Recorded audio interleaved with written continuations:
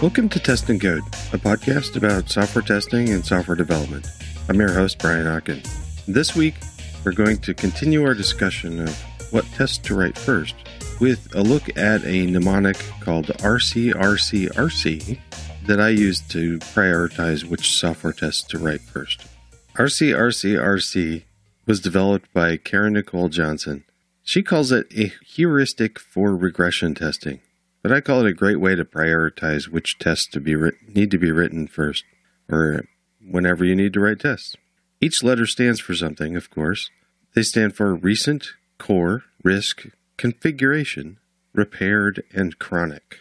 Recent is the new features that you've just put in, new areas of code. Core, the essential functionality that must continue to work. This includes your product's USPs, or what does that stand for? Unique selling proposition. That's right.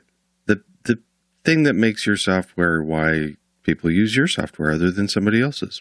That's the core stuff. Risk, areas of an application that pose more risk. Configuration, configuration-sensitive areas, code-dependent on the environment. Repaired, this is where you'd have tests to reproduce reported defects or tests around functionality that's been modified to fix a defect. And chronic, areas of the application frequently sensitive to breaking. So this is pretty simple, but it's really pretty powerful. Let's talk about it in the context of the cards application that I started talking about in the last episode. So I mentioned last week that I was going to start dog fooding this cards application, try to use it. The thing that bugged me the most right off the bat was that if I just typed cards, nothing happened. Well, it showed me the help. And I really wanted to show me the list of cards instead of the help. So I did add that functionality that's up on GitHub now. So since that was a recent change, I added a test to the test CLI file it's just to test this functionality. It was a simple test. It just creates a database and puts 3 elements in it, and then runs the cards command line with the list argument and without the list argument, and makes sure that it returns the same thing. Easy enough. The core. So that's the recent changes. Let's look at core for this application. There's it's a pretty simple application. The API, there's only like 5 things in the API, 6. So we've got add, get, list cards, count, update, and delete. So I'm going to just say that all of them are core. But I've already got tests for add, or at least tracer bullet tests. Get, I don't have any for that yet, so I should do tests for that. Next, I also don't have tests for count, update, or delete. So those are all, we should put tracer bullet tests in for those. The list cards, I probably should put at least a focus test for that, but it is being used during the add testing, so it does have some coverage. And here again, this is a decent way to take a look at coverage tools, which we can talk about in another episode, but using coverage to try to find out which bits of your API are not being tested, and that can highlight, if you look at those and realize that some of those pieces are really important, then you should write some tests around them. Risk is usually, the next item, risk, is usually something that is pretty obvious to a team, but I can't think of anything for cards that it would be a risk right now. Let me know if you could come up with some test cases around this, but it's pretty new. But for other apps, it might be more obvious. I often think about, especially like an app like this that I'm dog fooding, and again, dog fooding just means I'm using my own application, or my team is, but in this case, it's just me using my own application. But there might be features that I know an important customer uses, but I don't use on a regular basis. Those are risky areas and should be tested a little more thoroughly than others. Configuration sensitive areas. The cards application so far doesn't have very much configuration, but there are a lot of applications that do. And being able to, and looking at those and testing what parts of your application depend on a configuration setting or an environment.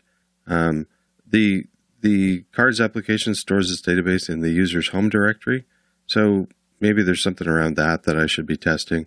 I can't think of anything right now.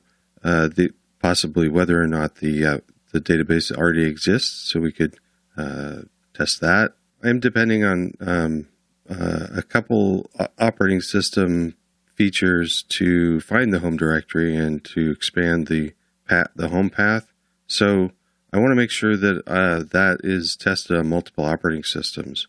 And in that sense, I don't have specific tests, but I do have things around the tests. And what I mean by that is I'm using GitHub to store this, and I'm taking advantage of some of the continuous integration tools that are available to test it on multiple operating systems. And specifically right now, I'm testing with Travis CI and AppVeyor. And both of those are free for open source projects, which is cool. I'm using other extra things too, but these are two continuous integration services that allow me to test on multiple operating systems.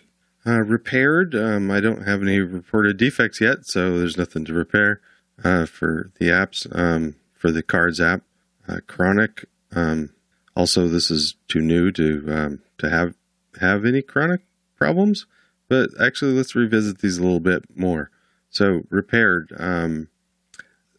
again, I think it's important if you can to write a test that recreates an issue before you try to fix the issue.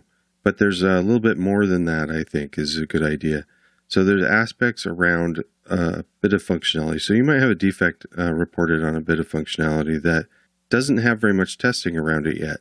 So that's a good place to add not just a test to test the the reported error, but also some of the other aspects of that functionality to make sure that it works before and after the fix. But because it's entirely possible and frequent in your lifetime of a software developer that that areas that you fix one thing fixes might create other bugs. So putting more tests around to make sure that you're not creating bugs when you're fixing bugs is a good thing. And chronic chunks of the code where that often break, maybe they need more tests around them. Also, there's some applications that have bits of code that are so old that nobody wants to touch it because it was designed like 10 years ago and nobody really understands how it works. And I'm not saying, I'm personally of the opinion that those are great places to write a whole bunch of tests around and then go through and refactor it so that somebody on your system understands the code. But at the very least, these are good places to make sure that there's functionality around, or there's tests around that functionality. All right. So let's say you've used this mnemonic, the RC again. It's recent core risk configuration, repaired chronic, and that's it, RC. Let's say you've used it and came up with a list of features that you need tests around, and you've written tracer bullet tests for all the bit of functionality that you've come up with. But there's some, like in your repaired section or your chronic section, that you just know, or a risk that you just know that there needs to be more thorough testing, not just a tracer bullet. How do you do more thorough than just a tracer bullet? So there's a lot of that explodes into how to write test cases, but there's a lot of techniques, but there's some that are pretty simple. So in the next episode, we're going to start going through some of the methodical ways that you can go about coming up with test cases to increase the test coverage for a bit of functionality that needs more test coverage. But that's in the next episode. So I hope you stick with me through this journey of testing the Cards app and also walking through lots of different techniques for coming up with tests. This has been, I'm having a blast. I hope you are too.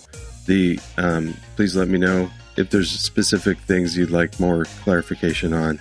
You can reach me on Twitter at Brian Ocken, are also through at Test and Code or at Test Podcast, but there's also contact forms on both pythontesting.net and testandcode.com.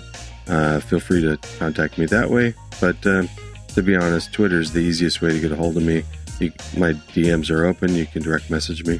And I want to shout out a special thank you to all the Patreon supporters that are supporting me in my podcasting journey.